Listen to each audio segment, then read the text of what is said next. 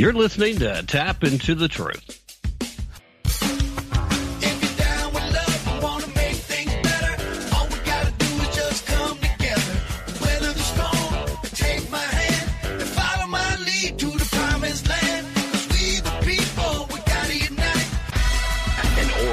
Form a more perfect union. Do ordain and establish this Constitution for the United States of America.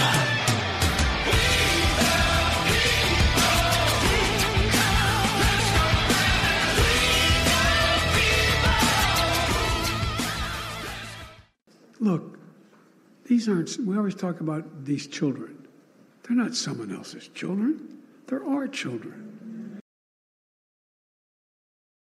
As if they don't have enough issues to deal with, they now have an idea, and I honestly thought this was just a belated April Fool's joke, but they are actually going to create, in the Department of Homeland Security, a Bureau of Disinformation.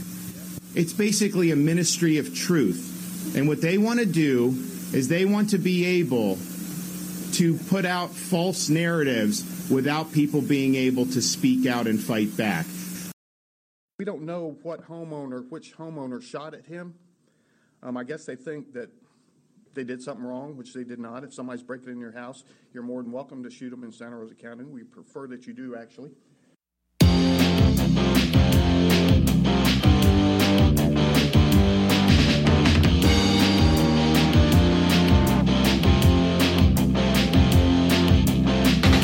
USA is in a crucial stage. It's not because of foreign wars we wage. It's more to do with the colors blue and red. Too many laws and too much government. Can you tell me where the Constitution went? The Bill of Rights is just hanging by a thread. So many people trying to cross the border, and politicians build a new world order. Too many minds are convinced they should be led. I've gotta be free the way God made men, and I won't be ruled by the damn UN. Taking your right to self-defense. They say you're safer, but they don't make sense. Dangerous ones will not turn into guns. All the unions always ask for more. All we buy is made on foreign shores. Come a day when there'll be real hell to pay. I've gotta be free the way God made men, and I won't be ruled by the damn UN.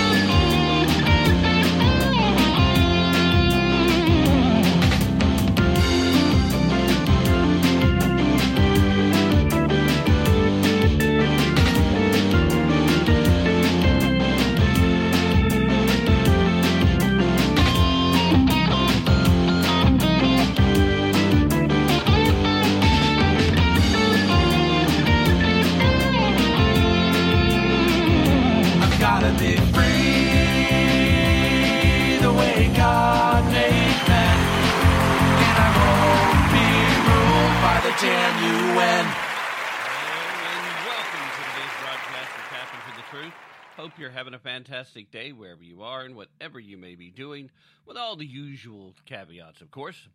With you, as always, I am your ever so humble and mostly peaceful host, Tim Tapp, coming to you from historic Roane County, Tennessee. If you're a regular listener, you can probably already tell I've not got my usual voice active. I unfortunately have a bit of a sore throat.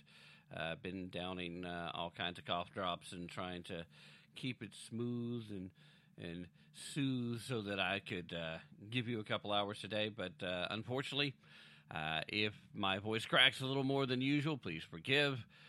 If I miss the button to keep from coughing on the recording, please forgive. I will try to hit it as quickly as possible.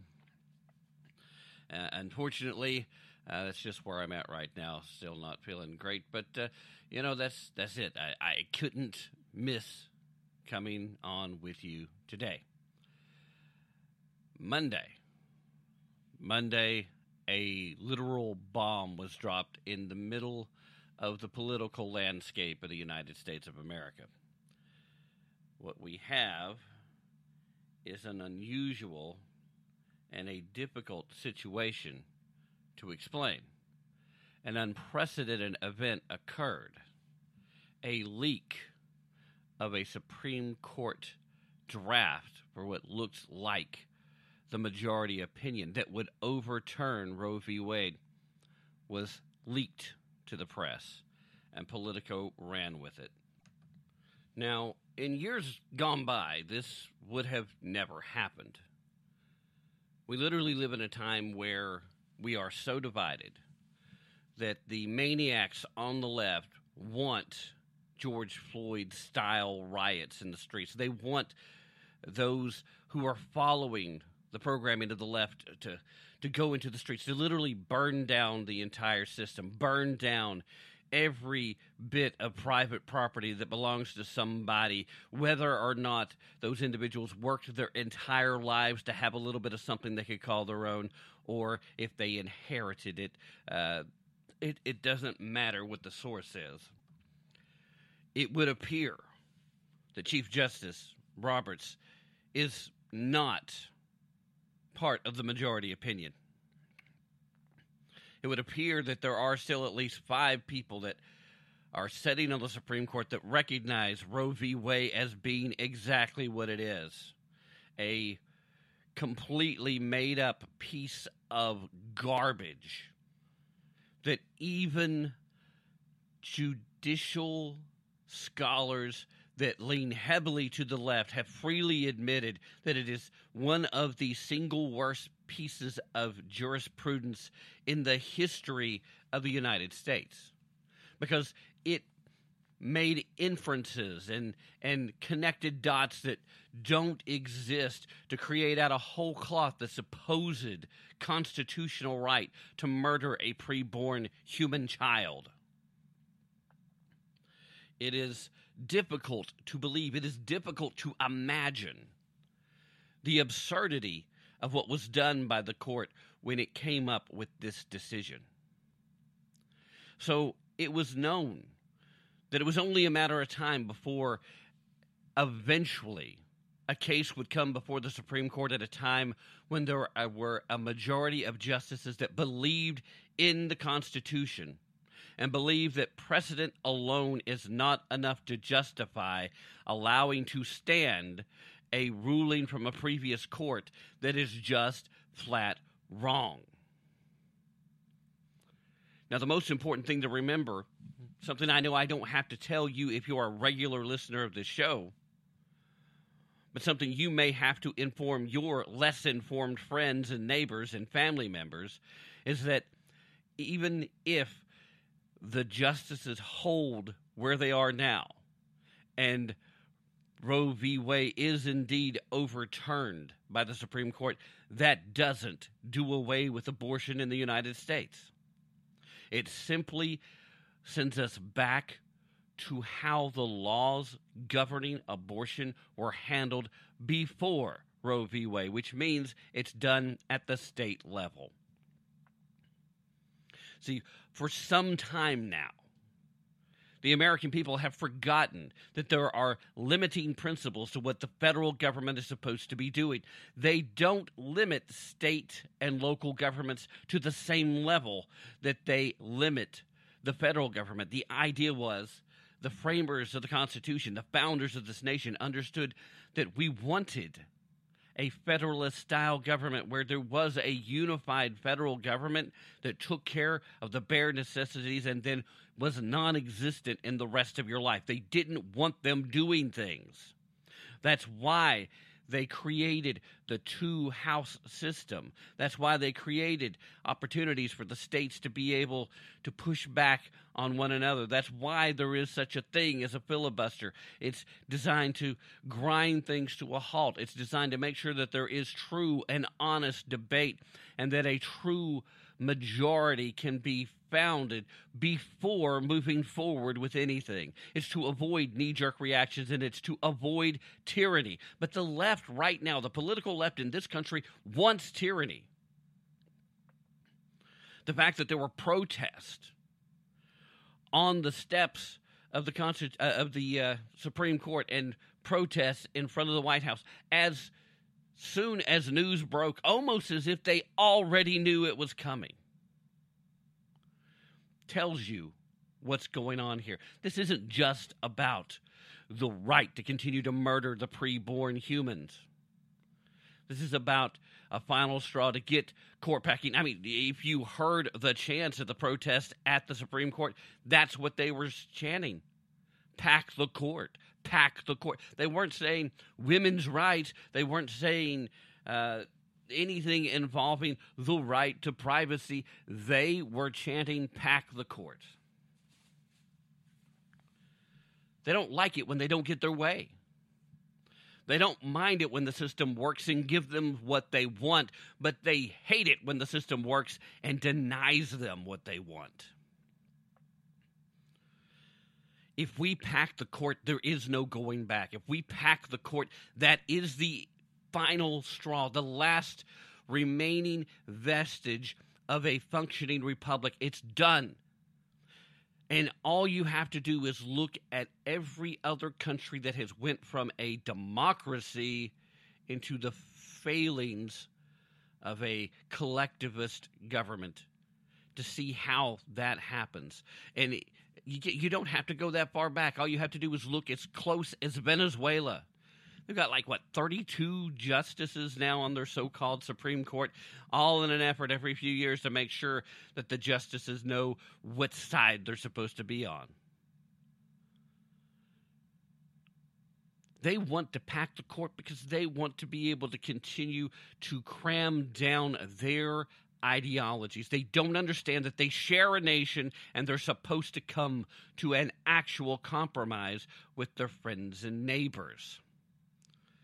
They no longer buy into the idea that a federalist government is even appropriate. They want centralized planning in the hands of centralized government. They want a strong federal government that can overrule the states on every issue because they don't want places like Texas and Florida and Tennessee and Georgia and Alabama to be able to stand up and say, hey, guys, guess what? We do things a little different here. Around here we say grace. We say ma'am, and if you're not into that, well, hopefully you recognize that song verse. And it's true. If you're not into that, we don't give a damn. Go back to where you come from and go be there. That's how we're able to come together. We have to agree on basic principles. And then for everything else, you want to continue to offer safe harborage to some place where people are going to just simply murder the preborn, then you do that. The same thing with same-sex marriage. That was the same thing that I was saying from the very beginning when that topic came back up again. I reminded everyone, this is a states' rights issue. It's not a federal issue. Nowhere in the Constitution does it talk about marriage. The federal government has no authority on the matter. Equal treatment under law doesn't apply here because there's no federal law that should be involved with marriage because there is no constitutional message of the concept. The federal government wasn't supposed to be involved here. The actual power and authority of the federal government is laid out very clearly in the Constitution. And then a bill of negative powers are put in place in the Bill of Rights. And the 10th Amendment, that final Bill of Rights, the last of the original documents, the last of the parts that should be held sacred, says that anything that is not specifically mentioned here is held back to the authority of the state and or to the people. The federal government has no business being there. But this is about them trying to use a federal government that is out of control, that has overreached, that has went beyond its possible limits to become something more than it was ever meant to be. And it is a tool of tyranny. And even now, it is not too late to turn back. It is not too late to bring this corporation that currently exists back to being a republic, back to being a constitutionally federated republic as she was built, as she was founded, but a little bit closer to fulfilling the promises of the high-minded principles that were laid out on which this nation was built. The idea of all men being created equal and endowed by a creator, God-given rights, for which our government was constituted to protect those rights, not to grant them, not to give them to us, not to say, okay, well, we're taking this one back from you, but to protect those rights that were granted to us by a higher power. You don't have to believe in a higher power. You don't have to believe in a God-specific, to believe in the notion that even if it's just our better nature that is worthy of granting natural rights through natural law, you can see the value of what is here. But this leak is so very dangerous because we've seen exactly what would have been happening if we had waited till June. If this was June, roughly when we were expecting to get to see this, we know what would be happening. There would be this call to arms. It would be too late in this particular case to do anything about it. Now they have time. If they rush to pack the courts before, which is part of the reason why you're seeing so many people calling for the court to go ahead and just make the announcement. But they're not to that point. They're not ready. This was just a draft. And the way the process normally goes, all these justices are still in deliberation. A leak at this point is designed to do one of a few things, and we'll get there in just a second, but they're not ready to just release this. But if they were to do it now, then clearly the 5 justices that are ready to overturn will do so, and they need to stand firm anyway. Part of me says, yes, go ahead as quickly as you can wrap up everything, and this does put them on a fast-track timetable, but as quickly as they can wrap up the normal procedure, they just need to go ahead and do it so that nobody gets the bright idea of trying this again. It should not be allowed. It should not be permitted, and there should be severe punishment. In fact, I've heard multiple people kind of wavering back and forth on whether or not there's a crime here, but I trust people with strong judicial backgrounds and serious time in court say there were crimes committed. There's undoubtedly crimes committed, and whoever released this should not only be removed from clerking for any judge anywhere, but should also be disbarred to the fact that they will never be permitted to practice law in this country. And if they can indeed prove a criminal, as well as any civil liabilities that come along with this, they should face those charges. They should be hit with the maximum allowable under the laws penalties, and a strong message should be sent.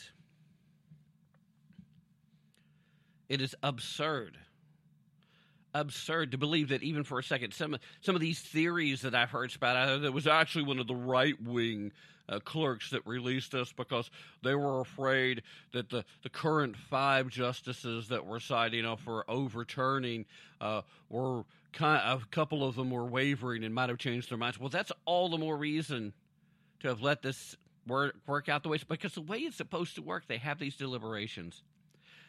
And you typically have, if the Chief Justice is on the side of the majority, they'll work up the draft. If they're not, then the most senior judge that's in the majority will work up the draft. And then there will be a selection process for the minority decision, as they will write up their dissent. And then they circulate these back and forth. So it's an attempt before they do their finalized versions, because there's usually a response to the dissent if the majority stays intact. It's ordinarily their last-ditch effort to try and convince one another to see things their way and have them change their mind before a final decision's made.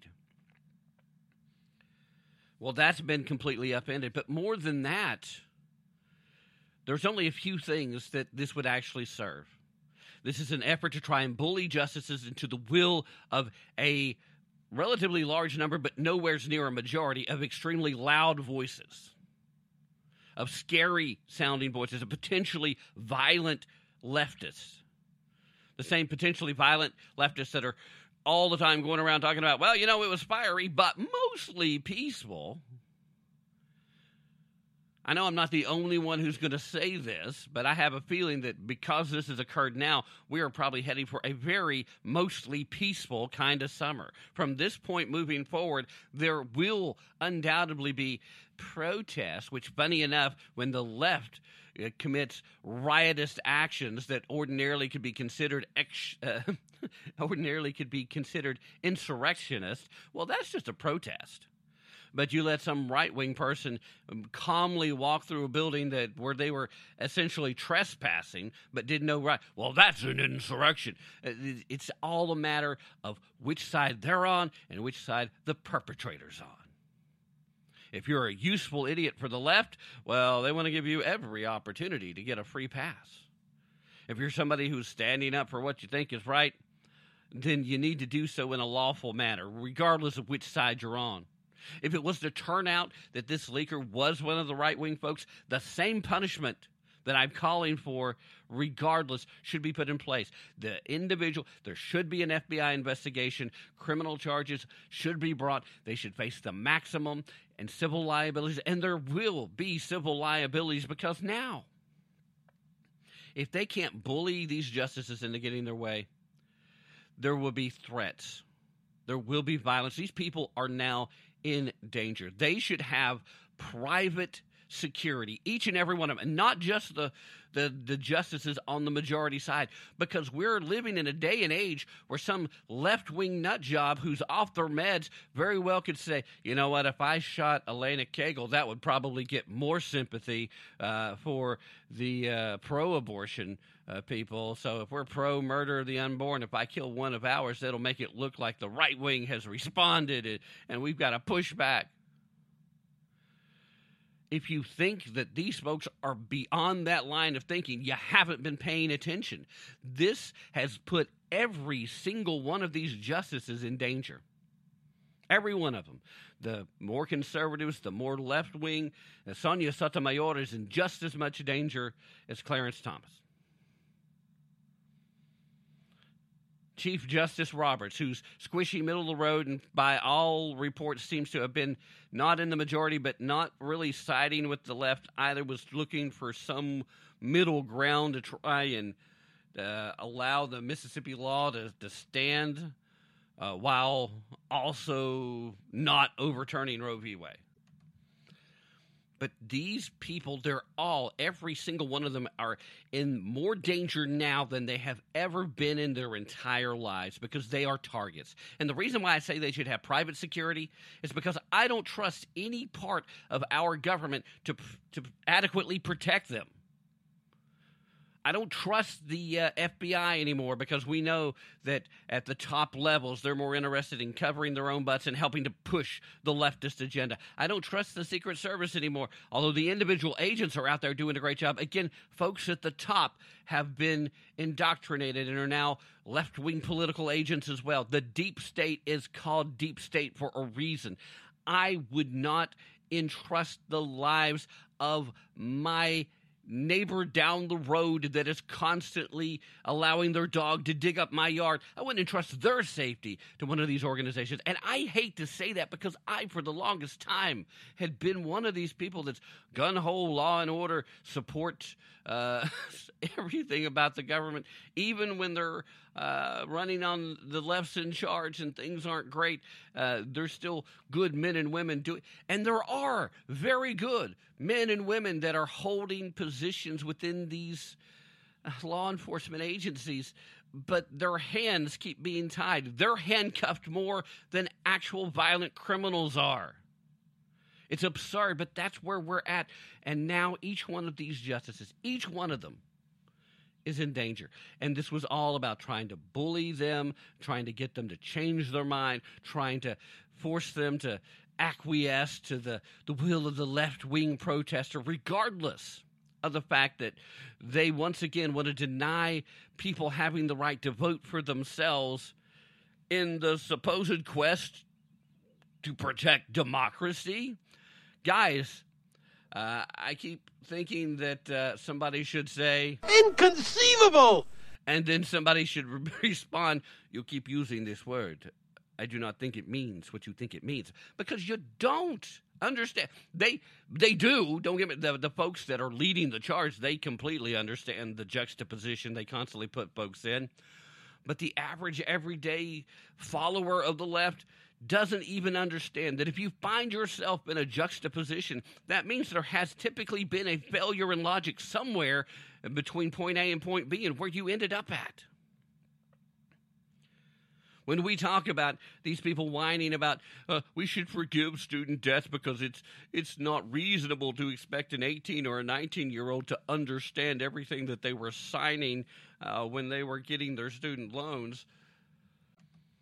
But then these same people want to turn around and tell us that it's perfectly okay for a 4 or a 5-year-old to tell us, I know my name's Johnny and I'm a boy, but today I kind of feel like a girl. I think I am a girl. And we're just supposed to suddenly put them on a fast track for body mutilations in the form of affirmation surgeries and chemical castrations in the form of hormone therapies or puberty blockers, depending on which one they want to utilize, which they end up having to do both anyway.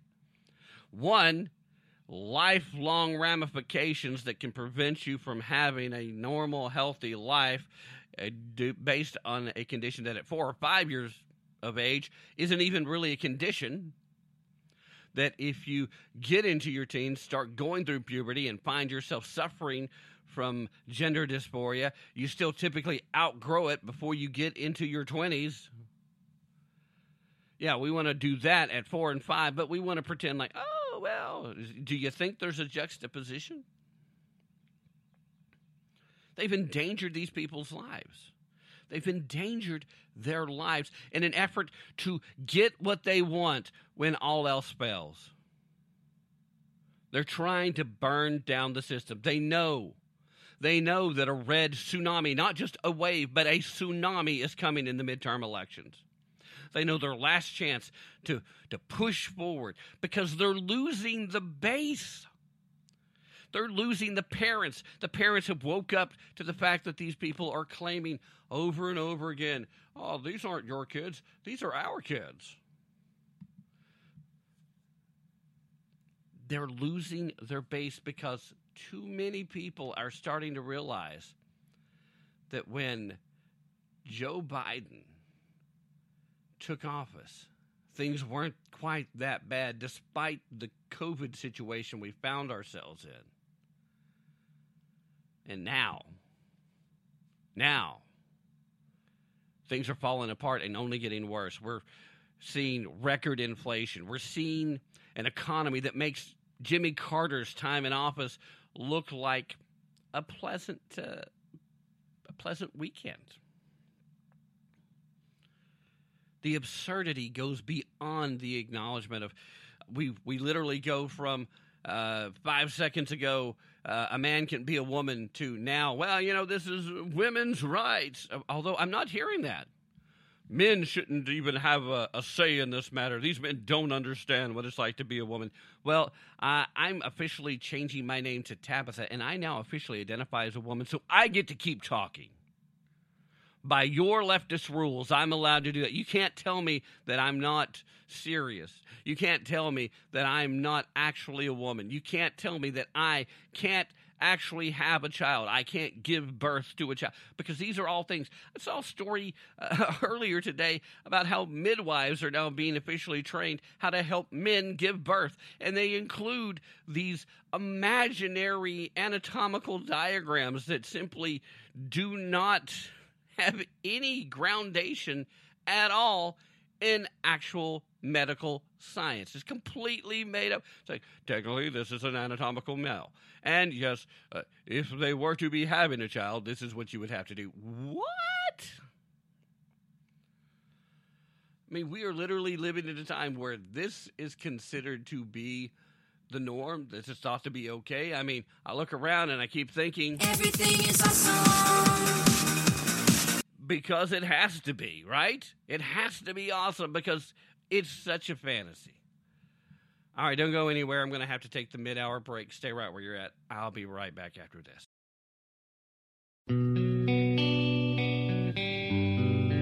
My name's Joe Biden. All men and women created by go. You know the thing. Joe Brandon, I agree. I mean, he has made clear that.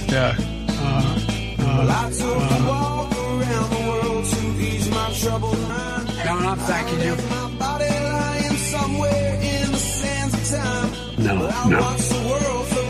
I promise you, the president has a big stick. I keep forgetting I'm president.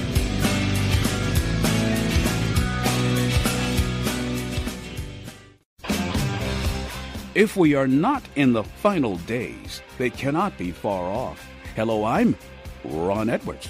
On today's page from the Edwards Notebook, brought to you by Constitutional Grounds Coffee, Eva Braun, the world's first openly lesbian supposed Christian bishop, has mentally gone off the rails and is calling for the church to remove crosses and to install Muslim prayer space. The leftist lesbian bishop of Stockholm wants her church to basically turn from the God of Abraham, Isaac, and Jacob and literally remove every single sign of the cross and put down markings showing the direction to Mecca for the benefit of Islamic Muslim worshippers. Bishop Eva Braun has a young son, God help him, and fellow lesbian priest Gunilla Linden, her wife, made the suggestion to make other faiths, particularly Islam, more welcome. In my humble opinion, Bishop Eva Braun represents a dangerous latter-day practice of destroying the biblically based bedrock of the Western world. Such dangerous theological unthinking is prevalent in many U.S. churches that have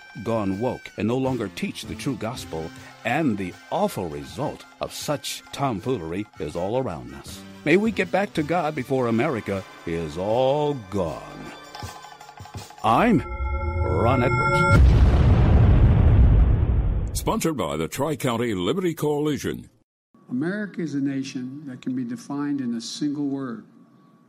I was in the foothills of the Himalayas with Xi Jinping, traveling with him. I guess we traveled 17,000 miles when I was vice president. I don't know that for a fact. I'm so tired of trickle-down economics. I never found that trickled down on top of my head very much. I had the great pleasure of being listed as the poorest man in Congress for 36 years. I still had making a hell of a lot more money than anybody else because I was getting a senator's salary. No kidding.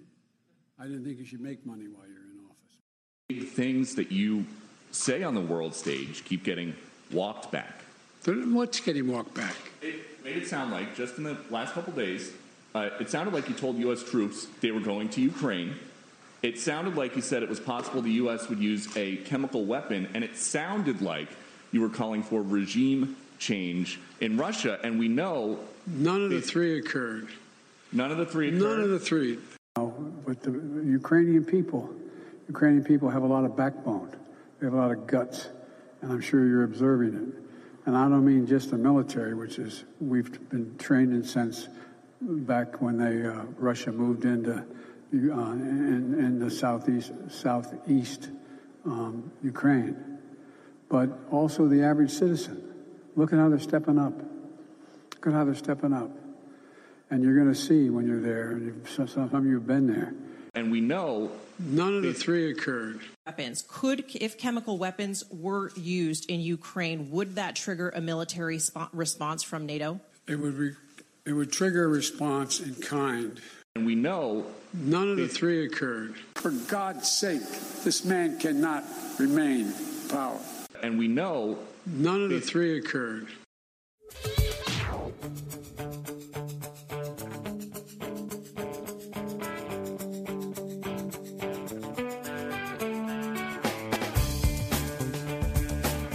I'm Ron Edwards, host of the Edwards Notebook, and you're listening to Tim Tapp and Tap into the Truth. Right here, right now. There is no other place I want to be. Right here, right now. Watching the world wake up from history. I can tell you one thing is certain right now. The world had better start waking up from history, because we are right there. We are on the cusp, and things are not going to get any better. Before we jump back into things, though, I want to tell you about an investment app that is out there. It is Beanstalks. All right, you probably heard of Acorns. You probably heard of some of these others. A lot of folks have been trying to make the world of investing easier for folks to get into, and it's understandable. And the fact that you now have some of these partial share opportunities where they kind of collect together, and they're still buying whole shares at a time, but they let you spend so much to get whatever and build up over time. That's great. It's one of the things that Acorns does. But one of the things that's been kind of left out of the equation is what happens when you're kind of in the middle class. If you're in lower or upper middle class, something like Acorns doesn't really work for what your goals are anymore, but you still don't necessarily want to get heavily involved with a platform like E-Trades or the Schwab investment areas. So what you may want to do is look at something that's going to make your investment easy, and it's still relatively low cost, but you put yourself into a position where you have the financial means to get involved, but you still don't have the means to be like a big-time trader. Well, Beanstalks is kind of falling into that nice little niche. So I would like to invite you to check them out if you fall into that category. Now, obviously, if you're not in at least the middle class and higher, probably not going to be something that you really prefer. But if you're in that middle class, it's great, because what they do is they invest for their clients using ETFs. Now, that's exchange-traded funds, and the reason is for diversification. It's easy to buy a whole lot of stocks and bonds in a single ETF. You basically just designed how you want your portfolio to look.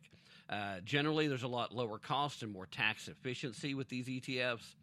And ETFs are investment funds that trade on the stock exchanges, so there is a pretty good amount of liquidity and flexibility. You can change things up. It's one of the things that makes this seriously simple investing, because that's what Beanstalk says that it is. It's automated, it's hassle-free, it's personalized portfolios to fit your investment goals and your risk portfolio. It's investment focused on building wealth. It does automated rebalancing and dividend reinvestments and more. And there is a subscription fee. It is a $5 a month subscription. Outside of that, no surprises. They don't charge you the normal transaction fees. Once you pay your monthly fee, your investments are set up the way you want to, and you just have to fund the investment. And it really does come down to being as simple as 1, 2, 3. You download the app, you create your account. You can do so in just a few minutes. And then you start growing your wealth. It's just that easy. Just so you know, Mr. Kevin O'Leary is the current chairman of Beanstalks, and he's one of the co-owners. So if you're familiar with Kevin O'Leary, most of you probably know him better as Mr. Wonderful from Shark Tank. He's a no-nonsense kind of guy. He's heavily invested in this, and when he's the chairman, you know that they're pretty serious about those numbers. So there is a link in the show description. Just copy, paste it, and use it. Or if it's live where you're at, this link is short enough that it should take you to their homepage. Check them out. Now, for full disclosure, I do have a small amount of equity in Beanstalks myself. So I do stand to benefit should you decide to sign up and use this feature. Although, yeah, again, full disclosure, as a equity holder, that just means that I own a few shares of the company, and that's it. So, hey, there you have it. It's not exactly the same as me asking you to go visit a place like I don't know, let's say My Patriot Supply, which I'm still highly recommending you do, please visit me over at tappintothetruth.com. That's TAPP intothetruth.com when you get the opportunity. And I will also, I haven't yet, but I will put up links to Beanstalks and a few other companies also on the page, but it'll probably be on the sponsors and friends page. So you'll probably need to check it there. One more time, that's Beanstalks. That's BEANSTOX. Beanstalks. Seriously simple investing. And with that being said, let's get back into the action, shall we? All right, so what are we looking at? We're looking at outcries, the gnashing of teeth, the pulling of hair, the screams on the streets. The left has completely lost their mind. You got AOC out there demanding that every last remaining pro-life Democrat be driven from the party. You've got Chucky Schumer talking about how they're trying to move forward quickly to pass laws to codify Roe v. Wade ahead of this release decision. You've got all kinds of folks demanding that they pack the courts and that they destroy the filibuster. Now, you're not going to get the destruction of the filibuster at this point because, thankfully, you've got Kristen Sinema and you have our good friend Manchin from the great state of West Virginia that are still standing up and saying, no, it's not a good idea to do away with the filibuster. Without the use of the ability to get to cloture, they will never get to 60 votes. They'll never be able to pass a law about this. So it's interesting to see exactly where we are at. But I mentioned earlier that we had Bill Barr making a statement about possible criminal activities. I want to talk a little bit about his take on that. I want to kind of get there before we get to the end of this first hour, and I, of course, spent a little too much time talking about Beanstalks. But, you know, like I said, I've got some equity in the company, so, hey, go check them out. And if it works for you, sign up, get an account. Anyway, seems that the former U.S. Attorney General was on Tuesday with our good friend over on Sirius XM's The Megyn Kelly Show, with Megyn Kelly. He was responding, of course, to the initial draft of the majority opinion of the Supreme Court ruling on the Dobbs versus Jackson Women's Health Organization by suggesting that a crime may have been committed and that a special counsel may need to be appointed to deal with the matter. Quoting here, Barr said, "I was flabbergasted. It really is unprecedented. Our institutions have become increasingly politicized, but I never imagined this could happen to the Supreme Court, which has always protected its confidentiality. And for someone to let this out in order to influence the final decision is really beyond the pale." So on the matter of what an investigation would look like, Barr said, quote, "I think the chief would have had the option, and perhaps he still will, to appoint a special counsel. Not in the classical criminal sense, but the court can appoint a counsel, and he could bring in a former U.S. attorney or someone with criminal law background, and I'm sure he would get the support he needed from the FBI or any other law enforcement agency."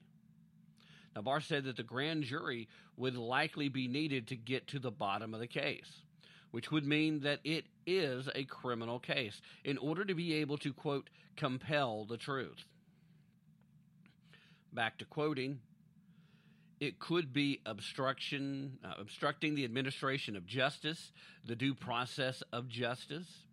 Obstruction means that you're attempting to influence, through some kind of wrongdoing." Barr said that he did not think that it was a stretch to think that criminal charges could be filed in the case. Back to quoting, "I think they should spare no effort to get to the bottom of what happened. once you expose the court to this kind of popular pressure and sort of potential mob psychology, well, it'll divert them from reaching a principled decision based on the merits. We go to a lot of trouble in our system to insulate the court so that they can do what they think is just under the law. And, this means that we're going to have sort of this street justice played out in front of the Supreme Court when they're considered controversial cases. Now, I've also heard from a learned attorney that these clerks do indeed sign non-disclosure agreements in order to try and help protect the sanctity of the court. When you work as a clerk for one of these justices, everything you do is meant to be confidential. Everything you do, all the official work, is meant to be silent. That's why they have all these hearings, and they deliberate, and they continue to deliberate while they're hearing other cases, and they kind of come to an initial conclusion, and then they work out these drafts, and then they talk to one another, and they share their drafts, and they try to convince one another to see if they can't change the minds of one or two and maybe change the outcome of the case. This is an obstruction of judicial process. But again, I mentioned earlier how at risk these justices are at this point. Their lives are now, at this moment, in danger. Somebody that's off their meds, somebody that's unwell, somebody that may be a left-wing nut job, somebody that may be a right-wing nut job, may be thinking at this point in time that it's time to take matter into their own hands.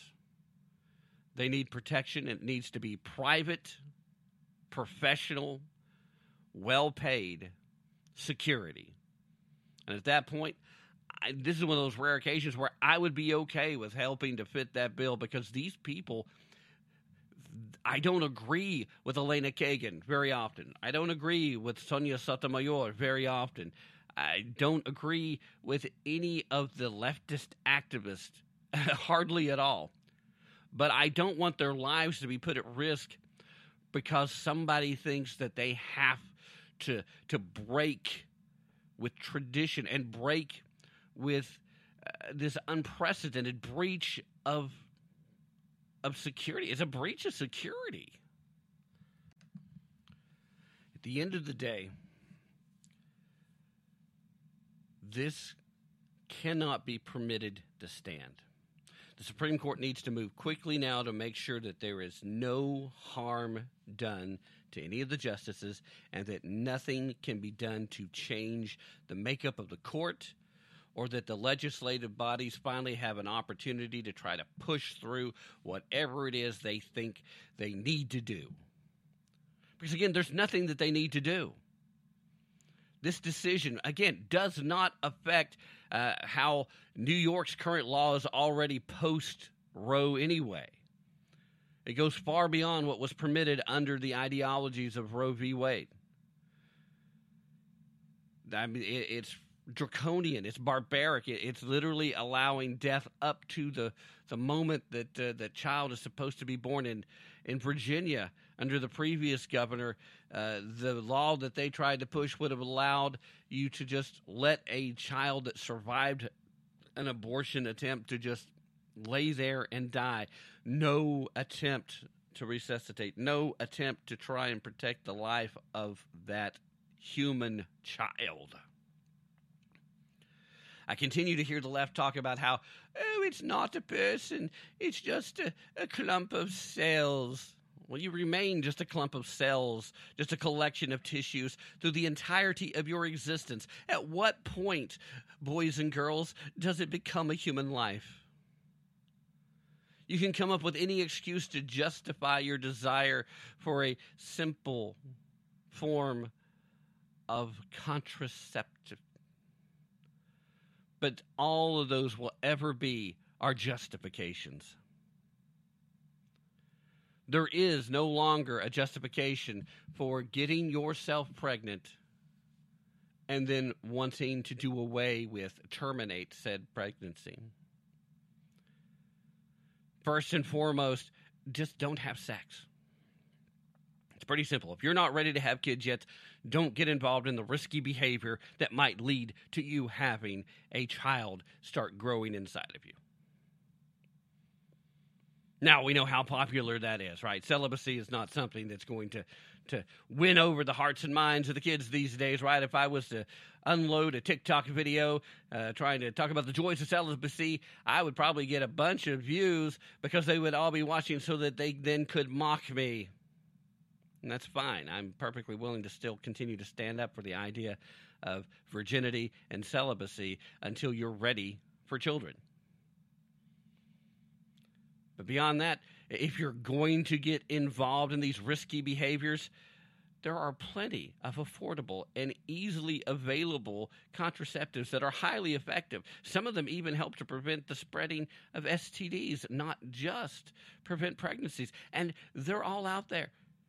And there's no reason not to use more than one. And if you have a female birthing person that's utilizing a couple of forms of contraceptive, and then the male in the relationship using a form of contraception, and then you still get pregnant, then you best let that child be born, because that is a full-on miracle giving the reliability of the contraceptives. That is literally something that should not be possible. It is a blessing. It is a miracle. Let it happen. You're fulfilling some kind of prophecy if that's what happened.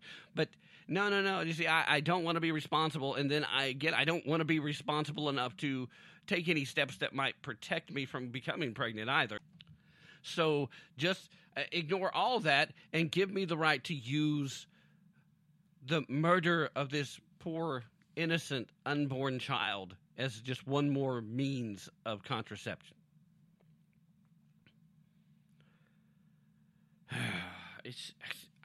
What else is left? Like, the idea of abortion being sacred is evil.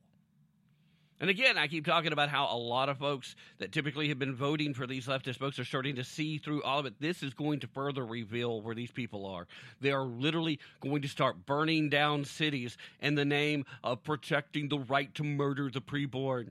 If you have a preborn human gestating inside your belly, you should be able to murder it. In fact, you should go ahead and murder it, even if you don't want to, just to prove that you have the right to. That's the kind of insanity these people have been preaching for a while. The whole time they denied while they were fighting for the right. Abortions should be rare, safe, but legal.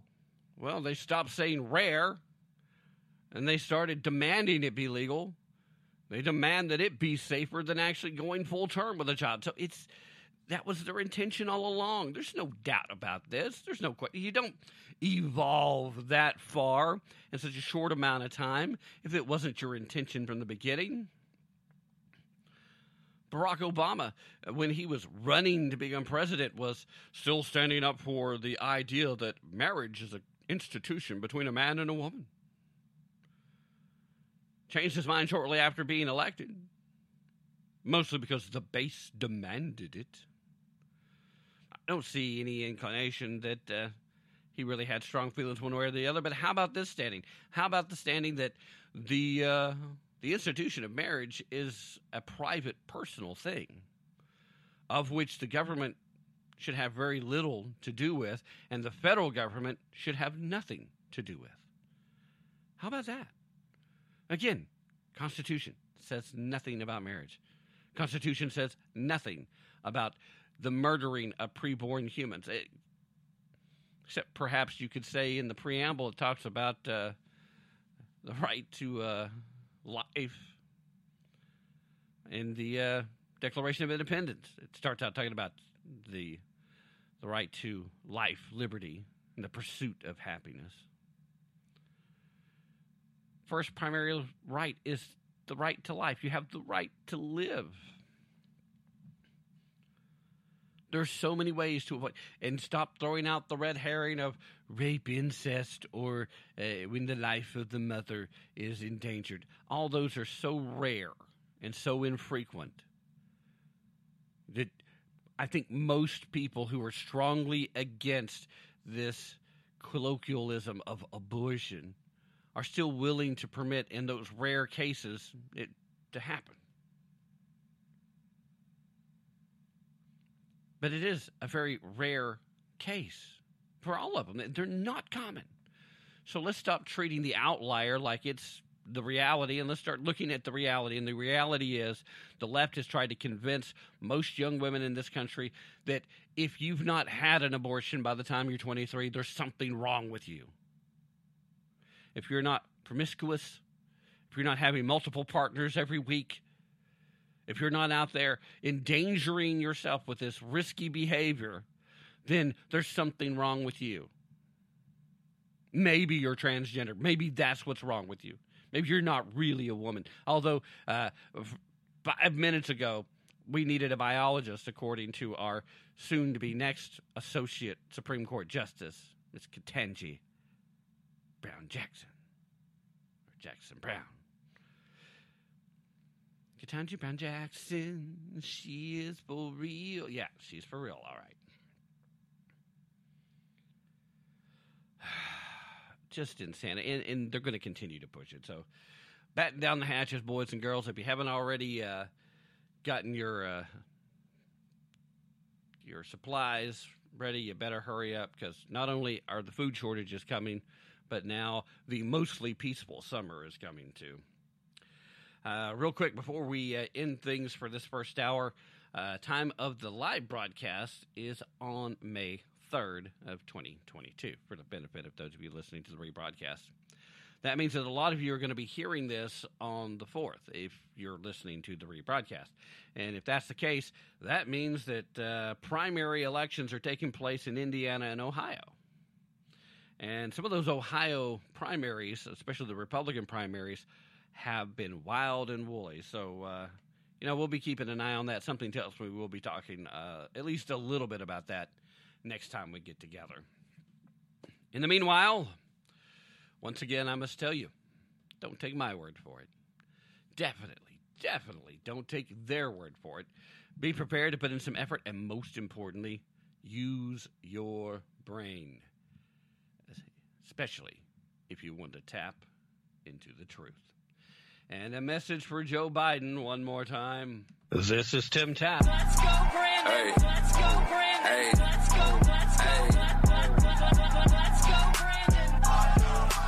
Let's go, Brandon. You know what they say, ho. Let's go, Brandon.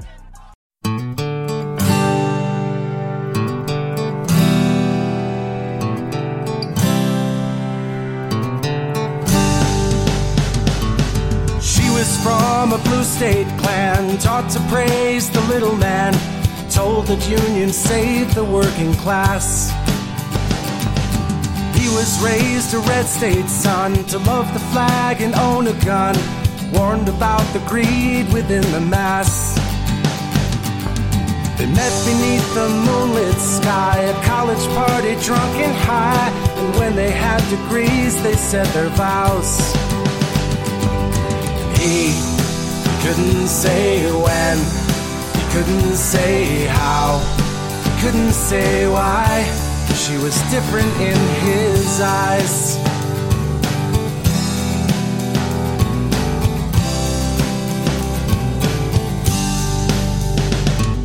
They built careers and had a kid, tried to live like their parents did, but both their parties taxed them close to death.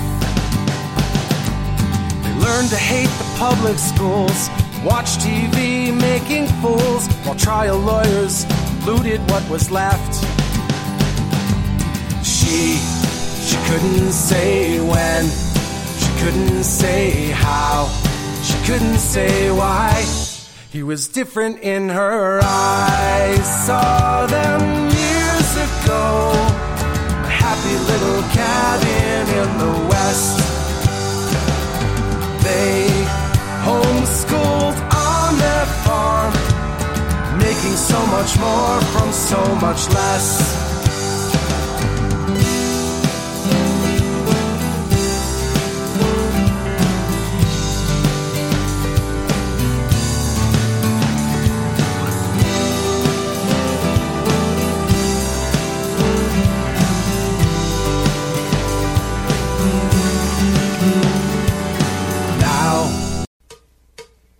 You're listening to Tap Into the Truth. My name's Joe Biden. All of this as more than half of Americans think President Biden will go down as one of the worst presidents in American history.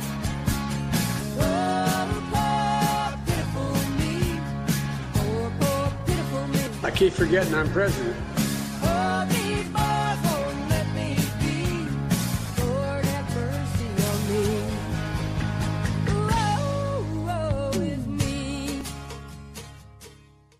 Imagine had the tobacco industry been immune to being sued. Come on. So when babies are born, the doctor looks at them and they make a guess about whether the baby is a boy or a girl based on what they look like. And most of the time that guess is 100% correct. There are no issues whatsoever. But sometimes the doctor is wrong. The doctor makes an incorrect guess. When the doctor makes a correct guess, that's when a person is called cisgender. When a doctor's guess is wrong, that's when they are transgender.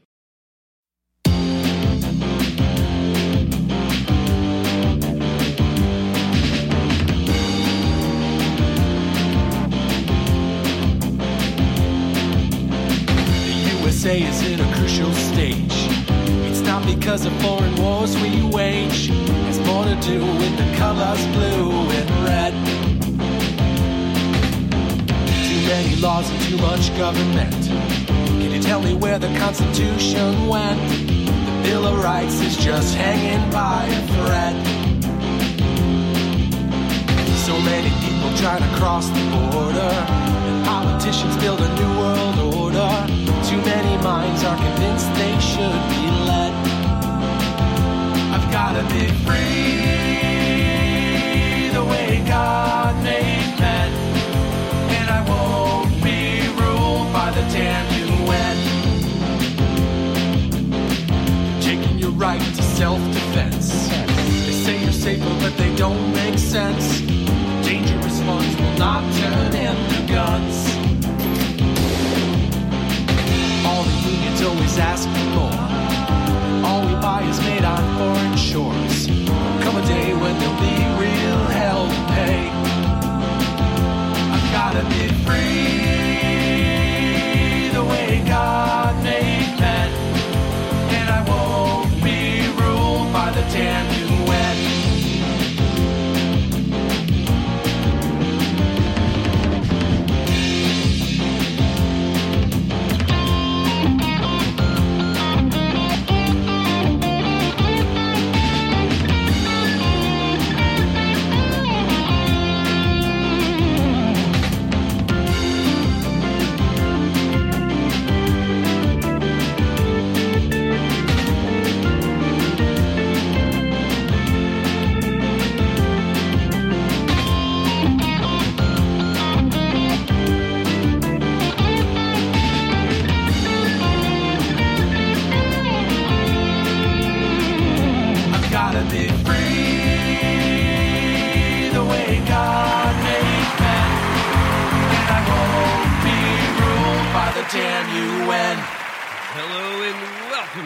Broadcast of Tap Into the Truth. Hope you're having a fantastic day wherever you are and whatever you may be doing, with all the usual caveats, of course. With you as always, I'm your ever so humble and mostly peaceful host, Tim Tapp, coming to you from historic Roane County, Tennessee.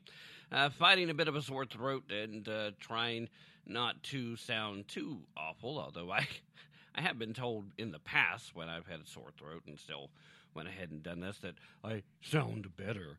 In fact, there was one occasion where I sounded so much like Alex Jones that I got some comments later thinking that Alex Jones had set in and subbed for me. It's like, well, it figures Alex Jones would be on a show called Tap Into the Truth. Sure, that's a very Alex Jones kind of thing. Anyway, those guys are completely nuts, and so is the rest of the political left. Man, oh man. For the benefit of those of you that are listening to terrestrial radio, time of the live broadcast is May the 3rd, 2022. It's Tuesday. It is a day after the leak of the Supreme Court draft of the majority opinion that would overturn Roe v. Wade. We constantly have heard a nonstop drumbeat for war from the left, declaring complete and total war on every institution that currently exists. We're going to pack the courts. We're going to destroy the filibuster. We're going to do this. We're going to do that. Because abortion is a sacred right. The right to murder preborn human beings is sacred to the political left. You know, the left has done such a phenomenal job of convincing a lot of otherwise reasonably intelligent people into believing that somehow this act of evil is something that should be considered sacred, that should be protected, that should be encouraged. I don't understand it. I don't understand it. How could anybody be pushed so far? I mean, I get the justifications, but we deal with a younger generation now that are old enough to start voting, and they've really never faced any hard times. They've never had to actually sacrifice. They've never had to deal with full-blown aggression to the point that they have to go out and create microaggressions against themselves so they can then turn around and say, see how bad things are? Meanwhile, all I have to tell you is go visit Venezuela or go visit several of the African countries where people literally are fighting for survival every single day, and then come back here and tell me how bad you have it. We are constantly accused of being one of the most oppressive nations on the planet by people that live here and have never set foot outside of the country. And they have no idea how fortunate they are, how they prove that there is, in fact, no oppression against them by the freedom for which they get to go onto social media and express their opinion, that they're allowed to pursue whatever goals they wish to pursue,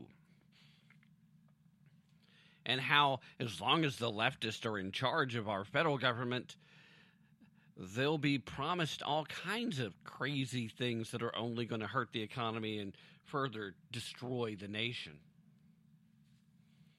They're literally creating a ministry of truth, although Mayorkas is still going around trying to defend it and say, well, it's not going to have any operational authority. We're just going to be providing guidance to other branches of the government that will have some operational authority. Okay, well, so what? The ringleader or somebody else that already has power to go around and force us to go into whatever?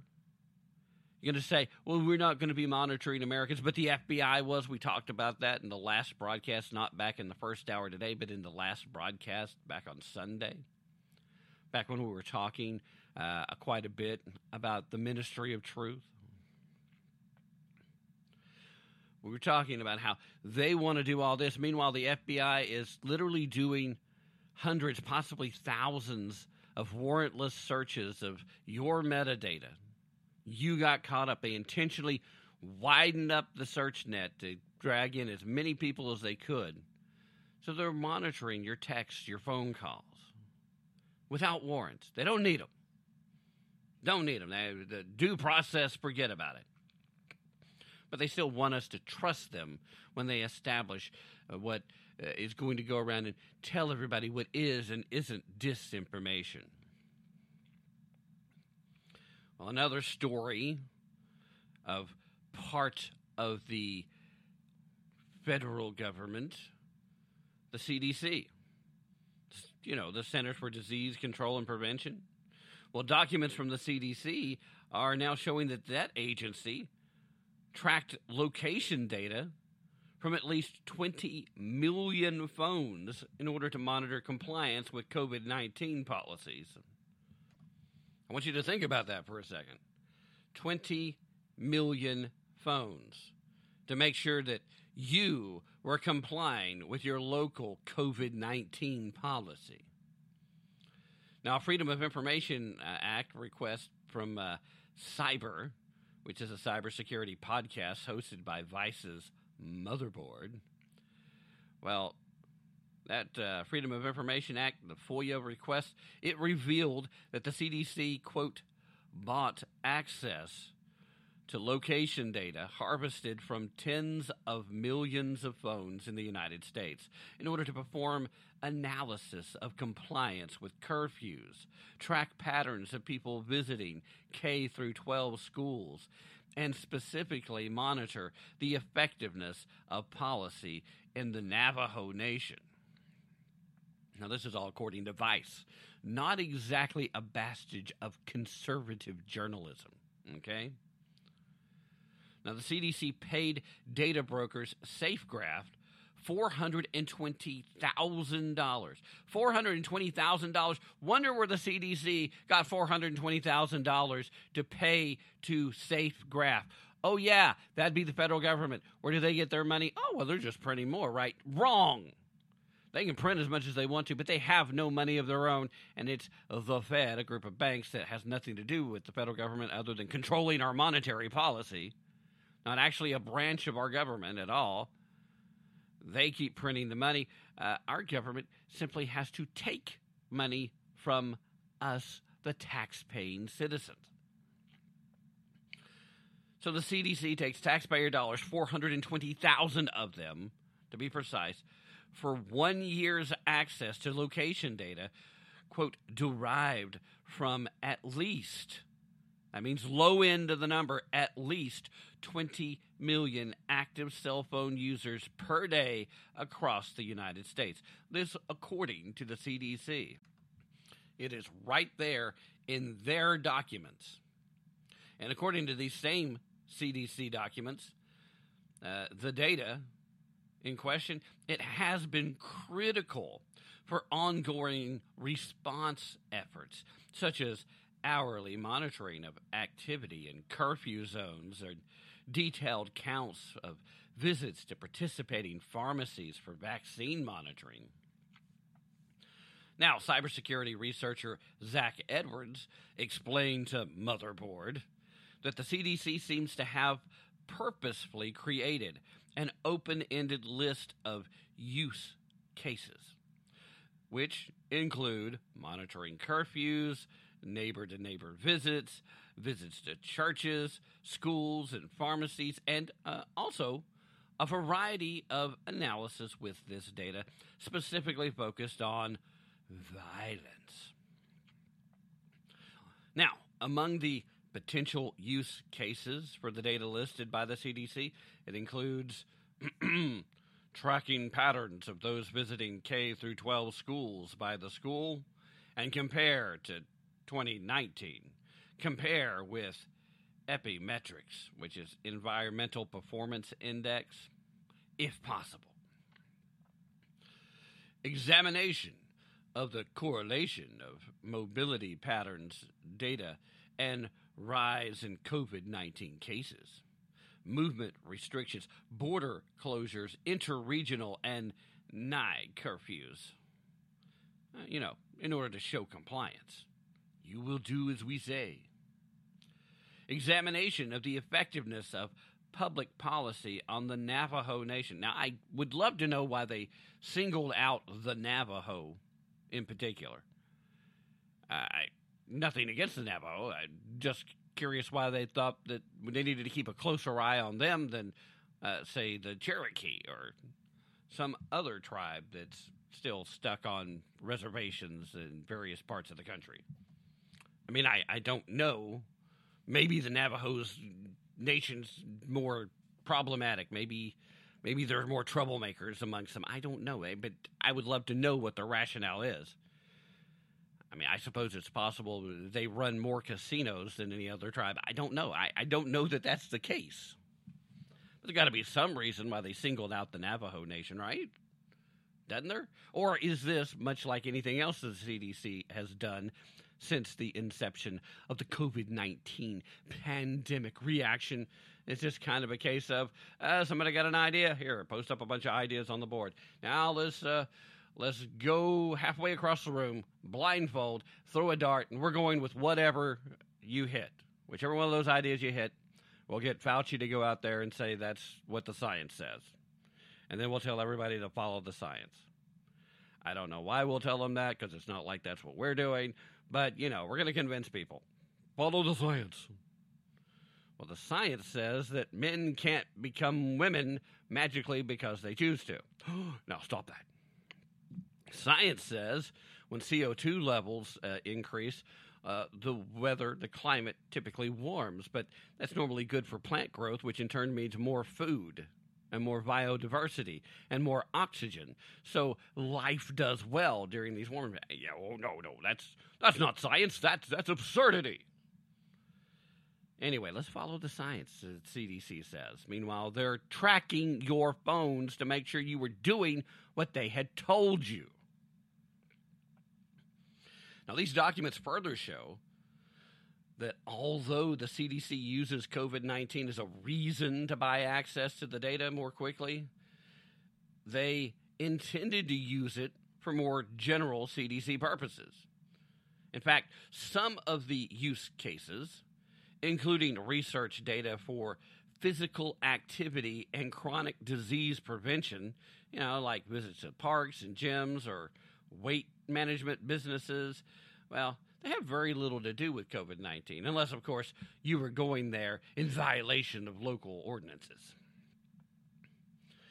The CDC purchased SafeGraph's U.S. core place data, weekly patterns data, and neighborhood patterns data.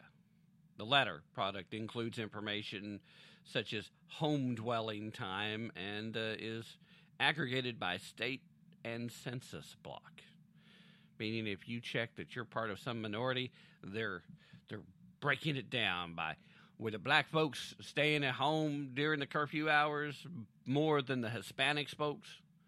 Were all the white folks over there being good little boys and girls and staying indoors? If you checked one of those boxes, which of course they expect you to do for the census because they got to know, they're breaking it down like that. That has nothing to do with any of the excuse they gave for doing this. Although the CDC used SafeGraph's data to analyze compliance with stay-at-home orders, orders that came out in early as September of 2020, the CDC later bought access to the data because SafeGraph no longer wanted to provide it for free. So in other words, they had access to this information before. They were tracking you through your phone data before. But when SafeGraph said, you know what, it's cost us money to correlate this data before we give it to you. So you know what? We're not going to do that for free anymore. You got some of the deepest pockets in the world. You want to give billions of dollars for the Ukraine that aren't in the budget. You want to give billions of dollars to just hand out to keep people from going back to work. Why don't we cash in on that and get $420,000 for a year's access to this data? They didn't want to provide it for free any longer. So how long have they been monitoring you? Here's the secret. It may not have always been the CDC, but somebody in the government has always been monitoring you. I bet right now, if you have a Google Assistant on your phone, if you were to say, Google, search, blah, blah. In fact, my phone's trying to do it now, so I'm going to turn that off. No. It says, unlike the butterfly lens on... What? No. See? Your phones are listening to you. They're spying on you. And I've turned the freaking volume off so you don't hear responses. But you guys heard on air a few times where I'd be talking about something, and then it would try to spout out some Wikipedia whitewashed version that denied the reality of what I was telling you. So, at any rate, CDC has interest in continued access to this mobility data as the country opens back up. This data is used by several teams and or groups in the response and have been resulting in what they describe as deeper insights into the pandemic as it pertains to human behavior. Now, I don't know if you realize and maybe it's just me, but this is spying. This is spying by the federal government. This is spying by a branch of the government that really has no business spying on you. Not all that dissimilar to when the Social Security Administration was buying up hundreds of thousands of rounds of ammo back under the Obama administration. You remember that? I do. Now, I guarantee you this information is being used for more than just deeper insights to the pandemic reaction. It's being used because this particular branch of the government isn't often thought of as being one that would be spying on you. So they're able to move around these dollars with less scrutiny. They're able to manipulate this data with less scrutiny, and then they can just drop the reports onto the desk of somebody who's going to have operational authority to act. That sound familiar? Sound a lot like what Mayorkas was talking about with the Ministry of Truth. There's a little disinformation governance board. Now, I'm going to have a much harder time calling it that, even though that's the proper name. I'm going to keep calling it the Ministry of Truth because that's what it is for all intents and purposes. It is the Ministry of Truth. I find myself getting a little chuckle because I've been saying for a while now, more frequently recently, but I've been saying for a long time, that when Orwell wrote 1984, it was intended to be a warning, not a roadmap.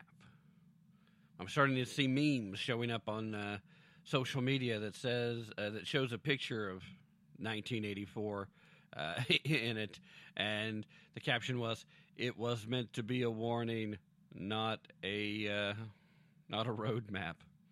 Well, the left has us on that map, and the warning has not been heeded is the problem. People tend towards tyranny for as long as they're permitted to do so. And this is just one more step towards tyranny. It is unlawful by the Constitution for any part of the federal government, for any reason, to keep these kind of tabs on you without having a warrant to do so. But all they've done is bought access to collected data. Now, the collected data is being tracked by a third-party group that has purchased your phone information from your service provider, and somewhere in your service agreement for your cellular service provider, they have, it may not even be hidden anymore because everybody knows they're there. Some of them are just putting it out in the plain text, but somewhere in the small print for most of your services through most of these providers gives them permission to sell your data. Same thing with your internet stuff. How do you think a internet search engine is able to do anything for you at no charge? It costs a lot of money to upkeep their servers and keep their connection and keep them able to manipulate all the way through all the different interwebs. Well, they're selling your data. You are the product. If they're not charging you a fee for the service, then you are the product, period. But here's something to keep in mind. Back in the first hour, we talked a bit about the leaked Supreme Court draft that will bring about an end to Roe v. Wade. That it has been authenticated as being legitimate. Seems to me that folks that know the law better than I do are pretty confident that there is a criminal act here in this leak. But it was leaked for an intentional purpose. It was leaked to threaten, to bully, to manipulate. But it was also meant to be a triggering event to allow them to fulfill their little wish list of stuffing the court and ending the filibuster and doing away with the concept of actual democracy because, you know, in democracy, the people get to vote. They want to end the whole notion that we might be able to someday return to a truly limited, constitutional, federated republic, which is what we were built, which would be the single greatest form of government that we could have. It allows for individual liberty. It allows for maximum freedom. It allows for protection of minorities against the majority, which is something democracy does not do. That's why we like the idea of a republic more than just a democracy. This could be the final event that starts something where either we do find our way back together, or where we pull apart to the point the likes of which we have not seen in this country since Abraham Lincoln was president. If you want to take to the streets because you're not happy about what is going on, then take to the streets and protest legally. Legally protest, and I will support your right to express your opinion. I'm not going to agree with you. I'm not going to agree with your opinion. I pretty much think that the murder of the preborn humans is wrong, that it's morally unconscionable. I believe that there will be blessings upon this country for those states that take action to quell this activity. But I fully believe in your right to get out and hold your little sign and say all your nonsensical arguments for the murder of the preborn humans. You've got a right to go out and show everybody how wrong you are. You do. But the instant that protest crosses the line into rioting, you need to be squashed. You need to be taken into custody. You need to be charged to the fullest extent of the law. There should not be any bail forgiveness. There should not be any free rides, and you should face the maximum amount of consequence for your action once it becomes a riot if you participate.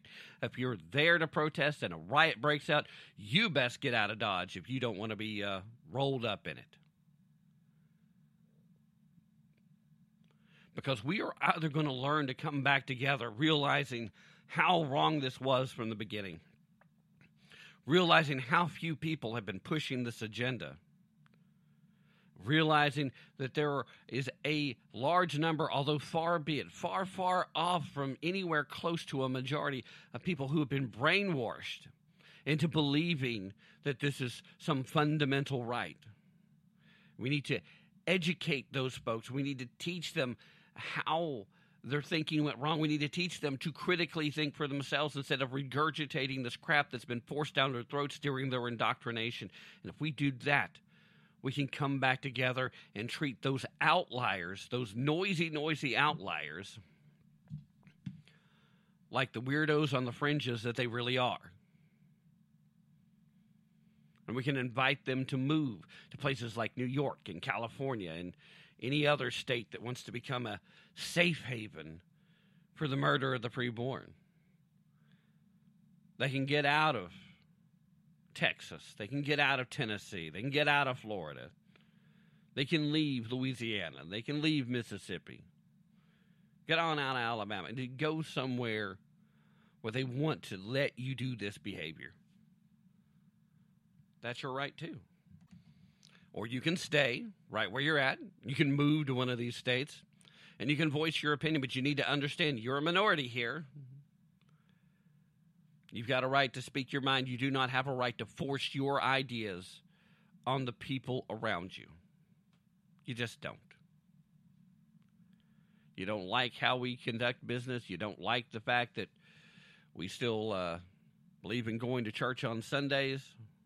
That we believe in being polite to individuals in common practice.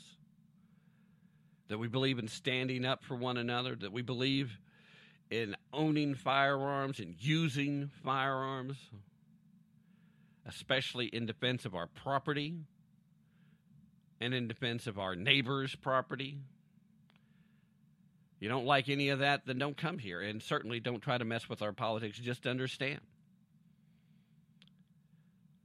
But if you want to go to the streets and instead of reasonable legal protest, you want to start burning down cities, you want to start destroying private property, you want to start destroying public property,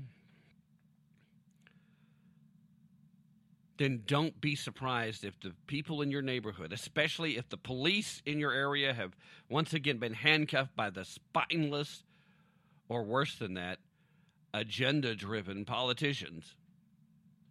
If the neighbors, the people living in those communities start pushing back, start putting you in line, you ain't got a right to whine about it. You don't have a right to complain about it. You don't get to say, oh, now the police need to show up and to protect me. No, you start that. Don't be surprised if it happens, and don't be surprised that if you start the violence, if you're not met with equal violence in return. And I'm not calling for that, but I'm afraid that's where we are. I'm afraid that this may set off the powder keg. I hope it doesn't come to that. I hope we do the pulling back together. I really, really do. But part of me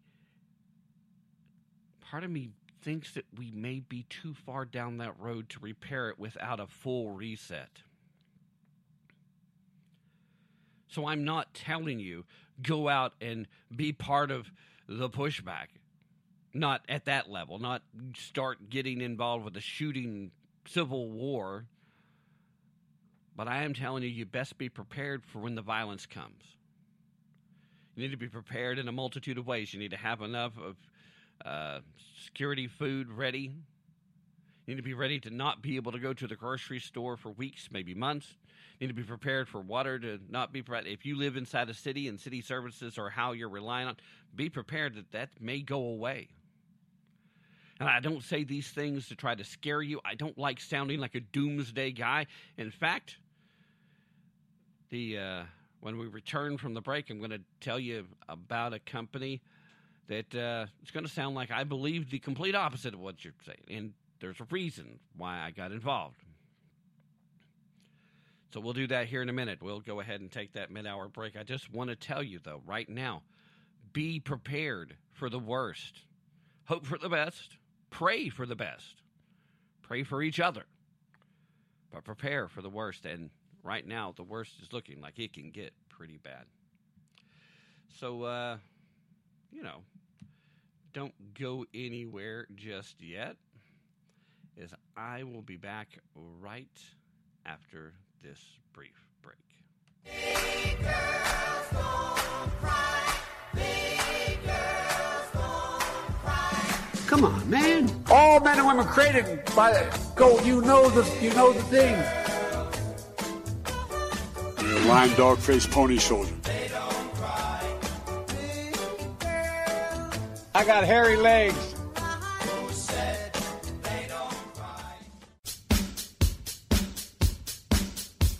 The U.S. economy has endured the abysmal policies of the Biden regime, and results are not promising.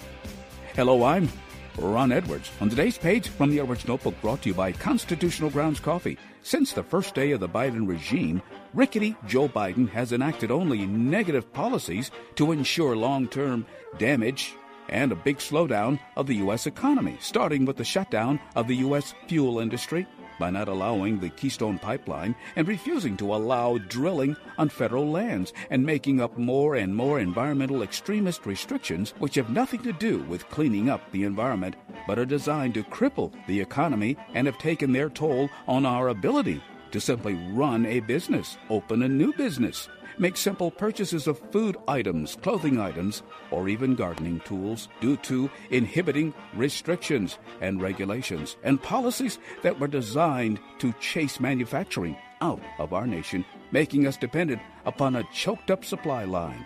So now the U.S. economy has shrunk 1.5%. China's economy grew 4.8%. Time for a change, America, because more of the same will likely destroy our exceptional nation way of life.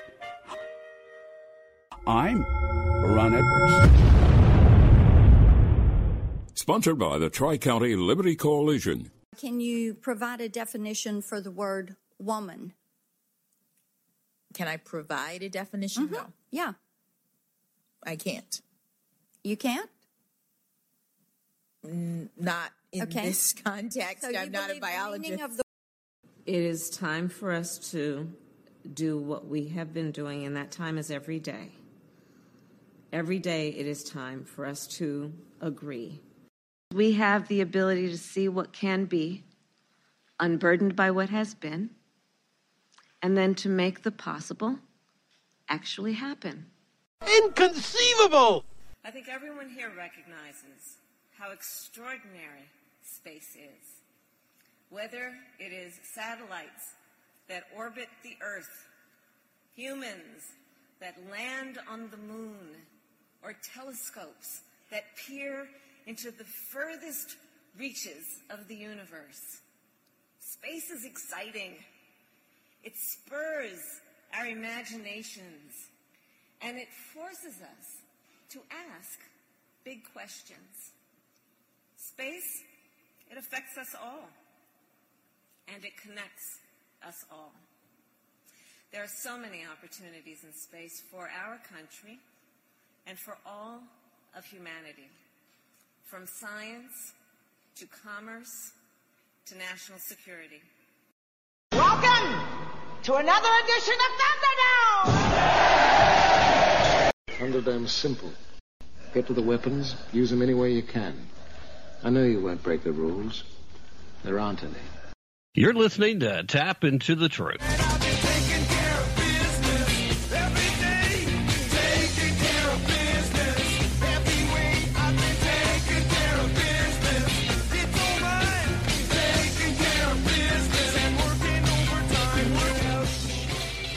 All right, we are taking care of business right here. And speaking of taking care of business, there is another business I would like to tell you about. Back in the first hour, I told you about Beanstocks, a great new app for investing that's, is primarily developed for the middle class, which has often been overlooked in the creation of investment and stock purchasing. This one designed to automate investment, to automate your wealth growth through exchange-traded funds. Well, this is a different company that I'd like to talk to you about right now. I'm talking about the Black Bread Company. It's bold. It's fresh. The Black Bread Company has an official online store. So you can order. They ship to lots of different places. They have a very unique story. It's a story of three friends: Charles Alexander, Mark Edmond, and Jamal Lewis.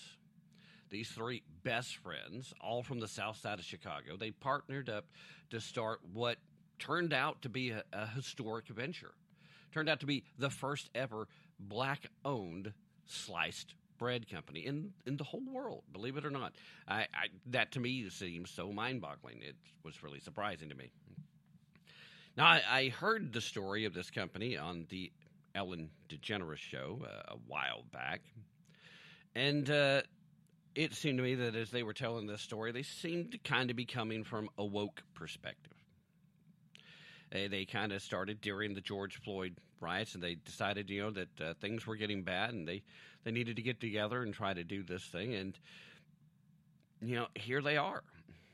They put together this company, and they do something that hadn't been done. Now, they've got a quality premium white bread. They've got a wheat bread, and then they've got soft buns for hamburgers and soft hot dog buns. These are the breads that are generally available. But what stood out to me is once I read a little bit more about their story is part of the funds that they were growing, they used to reinvest in the company, to build it up, to make it stronger, to make it better. And they have this very, very unique business plan, the model itself, because they sell direct locally. They've worked on getting into some grocery stores locally, and they do this online. Not only are they selling the bread, but they've got some pretty cool merchandise too, some hoodies and hats and some other cool stuff. Now, What set them apart, though, wasn't all those things. What set them apart is where they were spending some of that money in reinvesting in the company to grow it, make it better, to make it stronger. They were also spending part of the income on the community. There locally, they were working through projects for job retention programs, helping to develop people's self-worth, helping them to do the one thing that the Biden administration and that most leftists, most woke skulls don't want you to do. Work. Because you see, if you work, if you earn your way, you have a level of self-worth that you just don't get through any other thing that you might do. There is no job so menial that it should be looked down upon.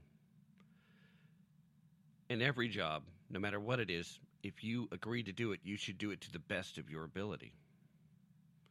If you're going to be a dishwasher, be the best dishwasher you can be. If you're going to be a janitor, be the best janitor that company you're working for could ever do. And if you're going to become a bread company, become the best bread company you can be. That's something that the Black Bread Company has done, I think. But again, it was that notion of doing the things that Black Lives Matter, the organization, claimed that they wanted to do. These folks just saw that needed to be done, and they took it upon themselves to actually do it. And it was at that point that I found a new level of respect for these folks and decided that this is a company that I can support. Not because I think we have a shortage of bread companies in the world, although there may very well be a shortage of bread very soon.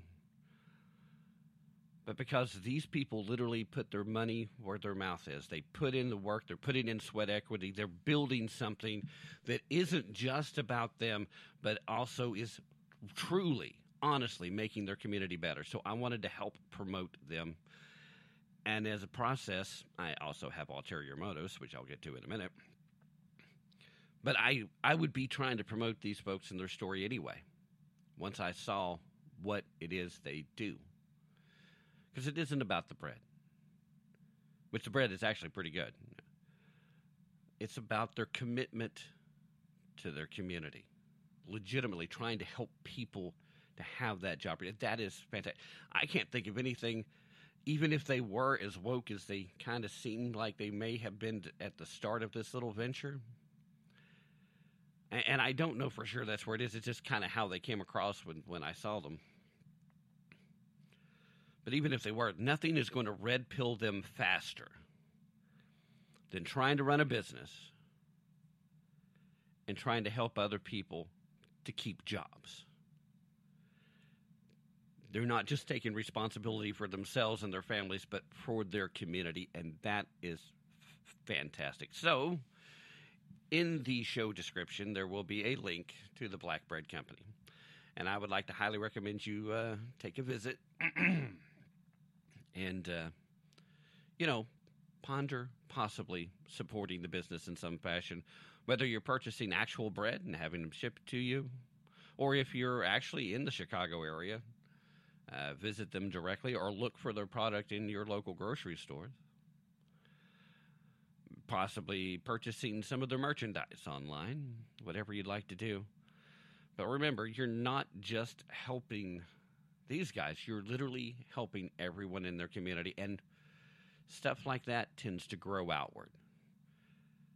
A place like Chicago needs the kind of hope and positivity that this company is bringing. Now, again, full disclosure, I do own a small amount of equity in the company.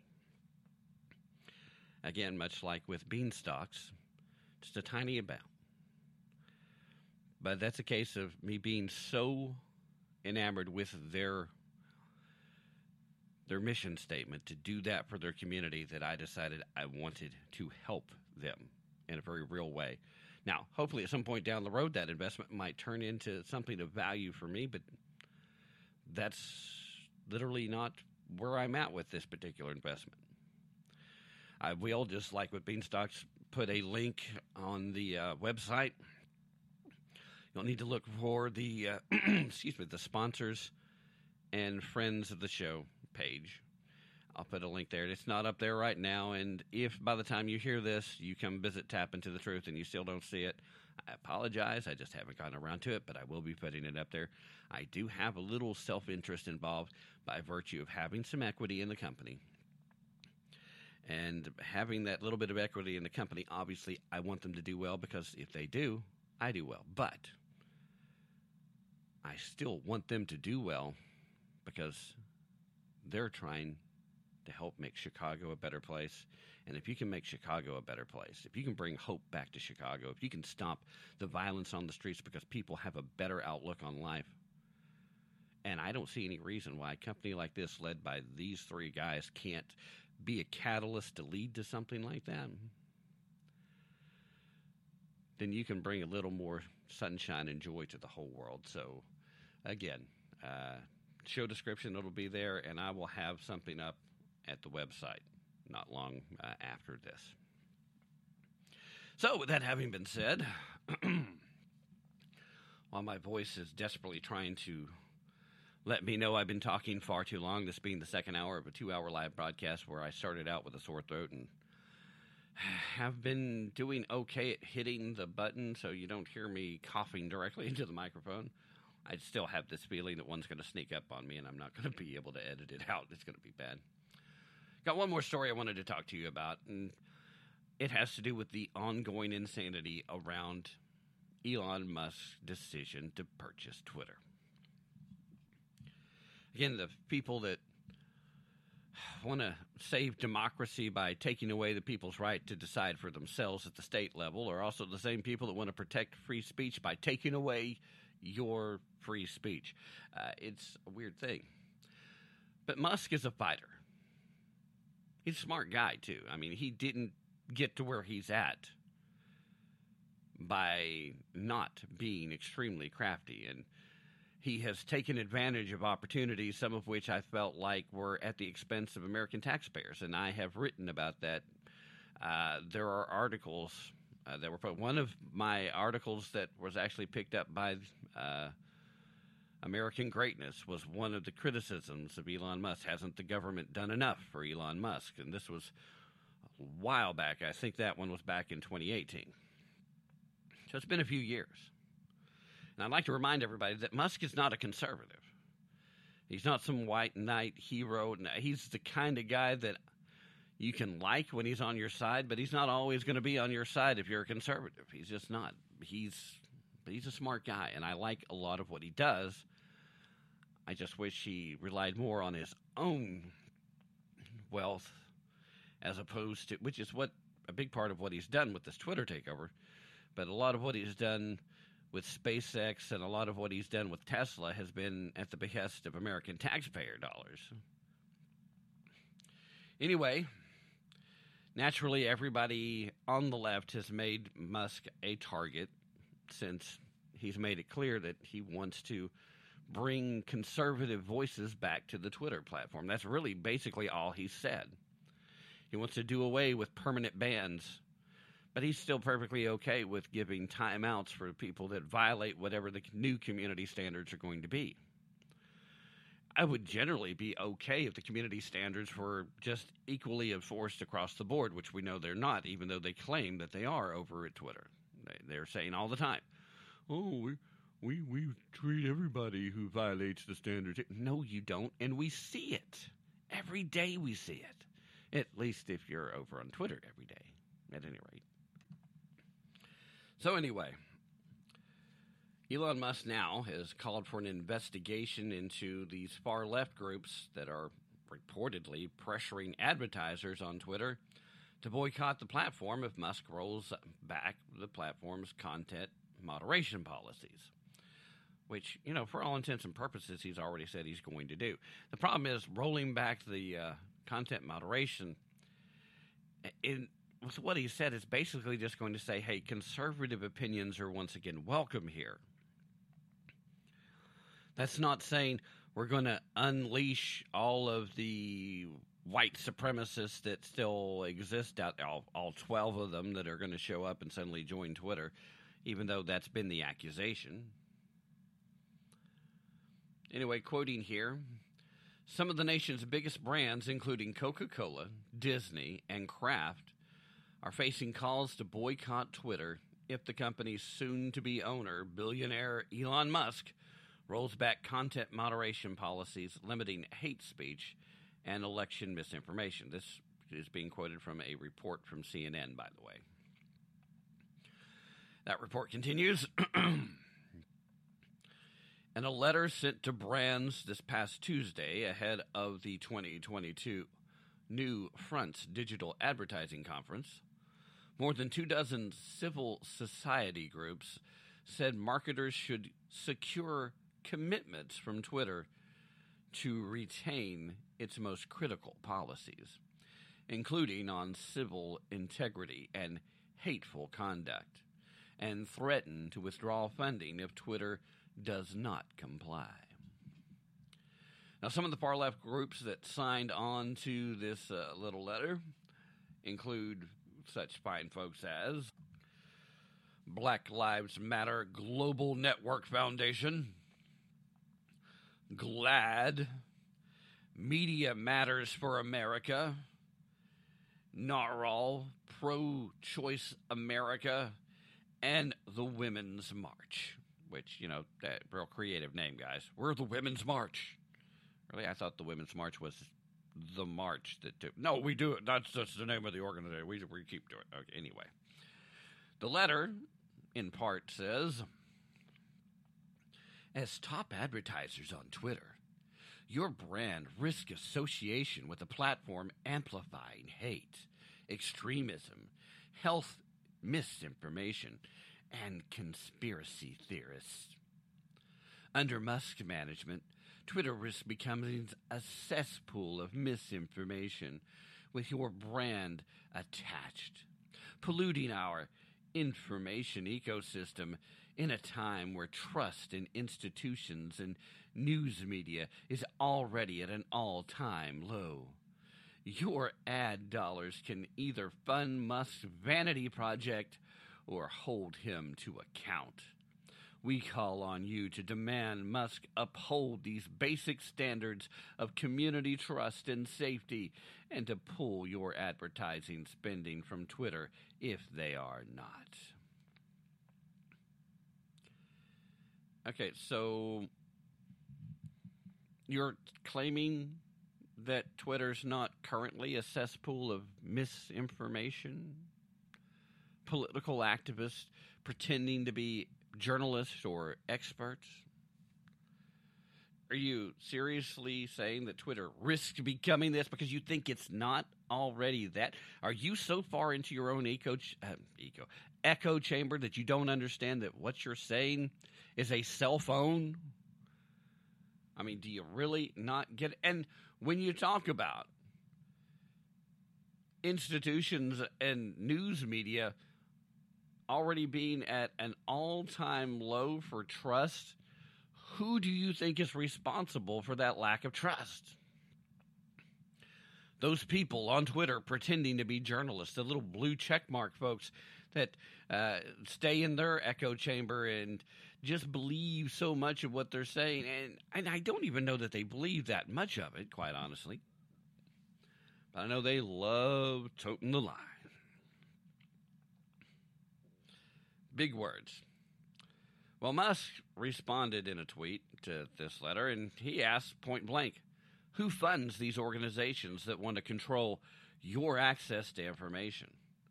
Let's investigate. Sunlight is the best disinfectant. Once again, I find myself thoroughly enjoying Elon Musk's retort, and I hope he stands by these principles. Now, this particular letter comes after Twitter's board of directors unanimously approved an acquisition by Musk last week.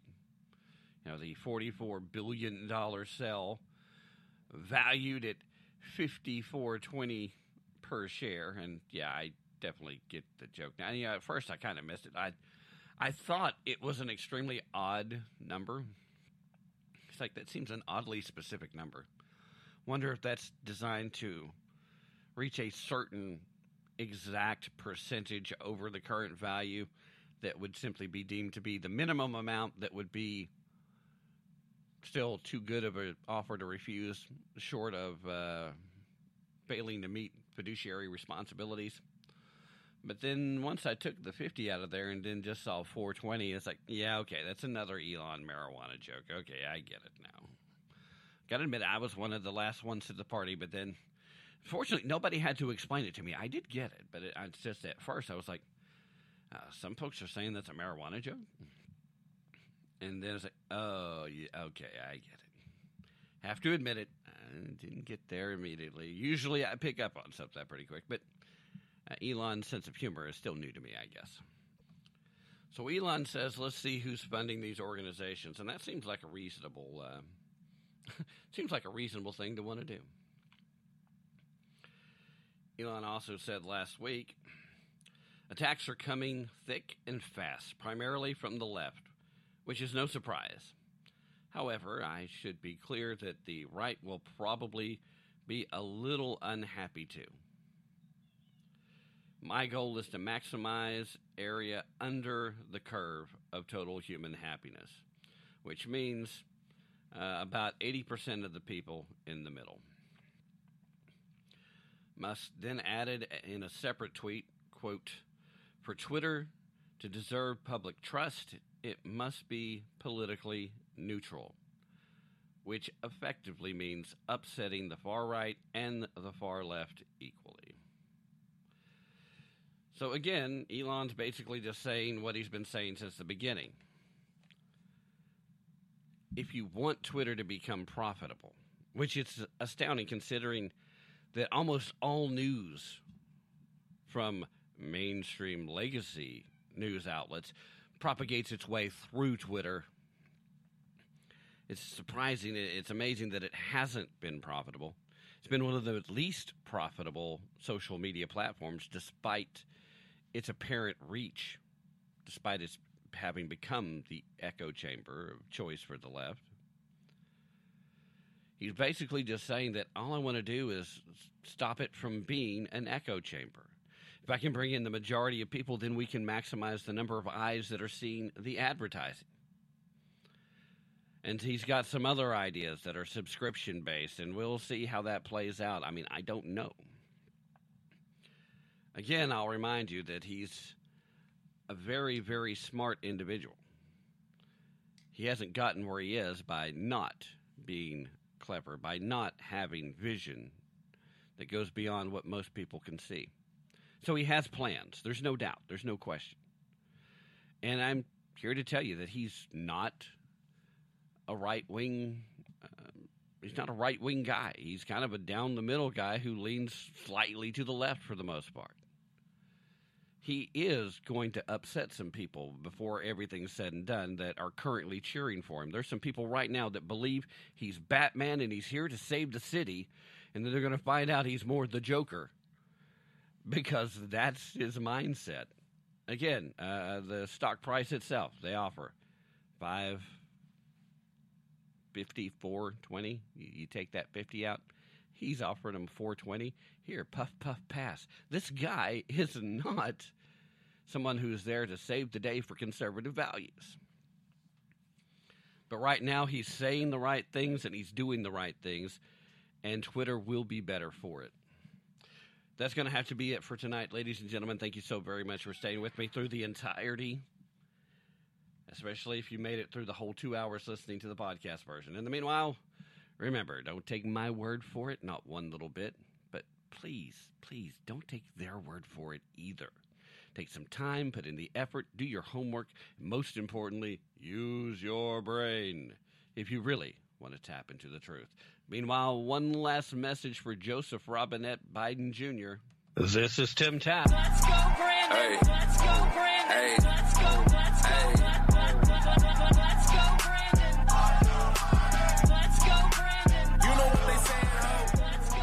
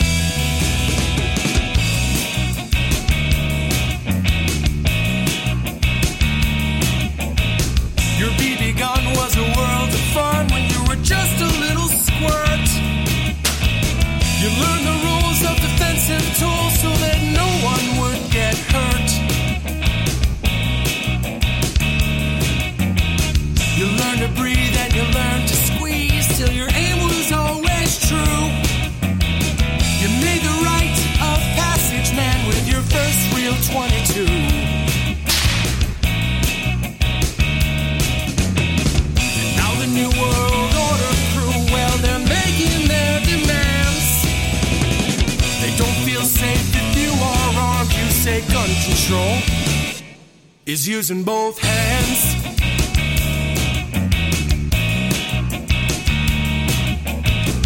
Founders knew the Second Amendment was the final one to keep, to hold our other rights intact so we never become sheep. Stalin, Hitler, Mao, and Pol Pot, they told us things that you never forgot. You teach the lessons to your daughters and sons, to fear the government that fears your guns. Now the New World Order crew, well, they're making their demands. They don't feel safe if you are armed. You say gun control is using both hands.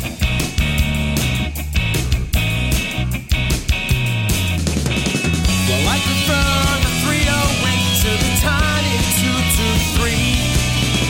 It gives me more than 1,000 yards to protect my family.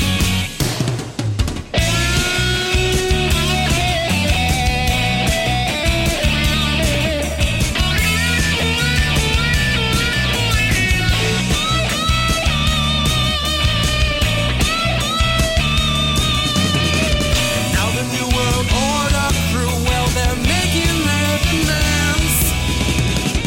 They can pass 100 laws, but we still won't give a damn. All our enemies, they know the deal. If they try to take this land, they have no chance if we keep saying gun control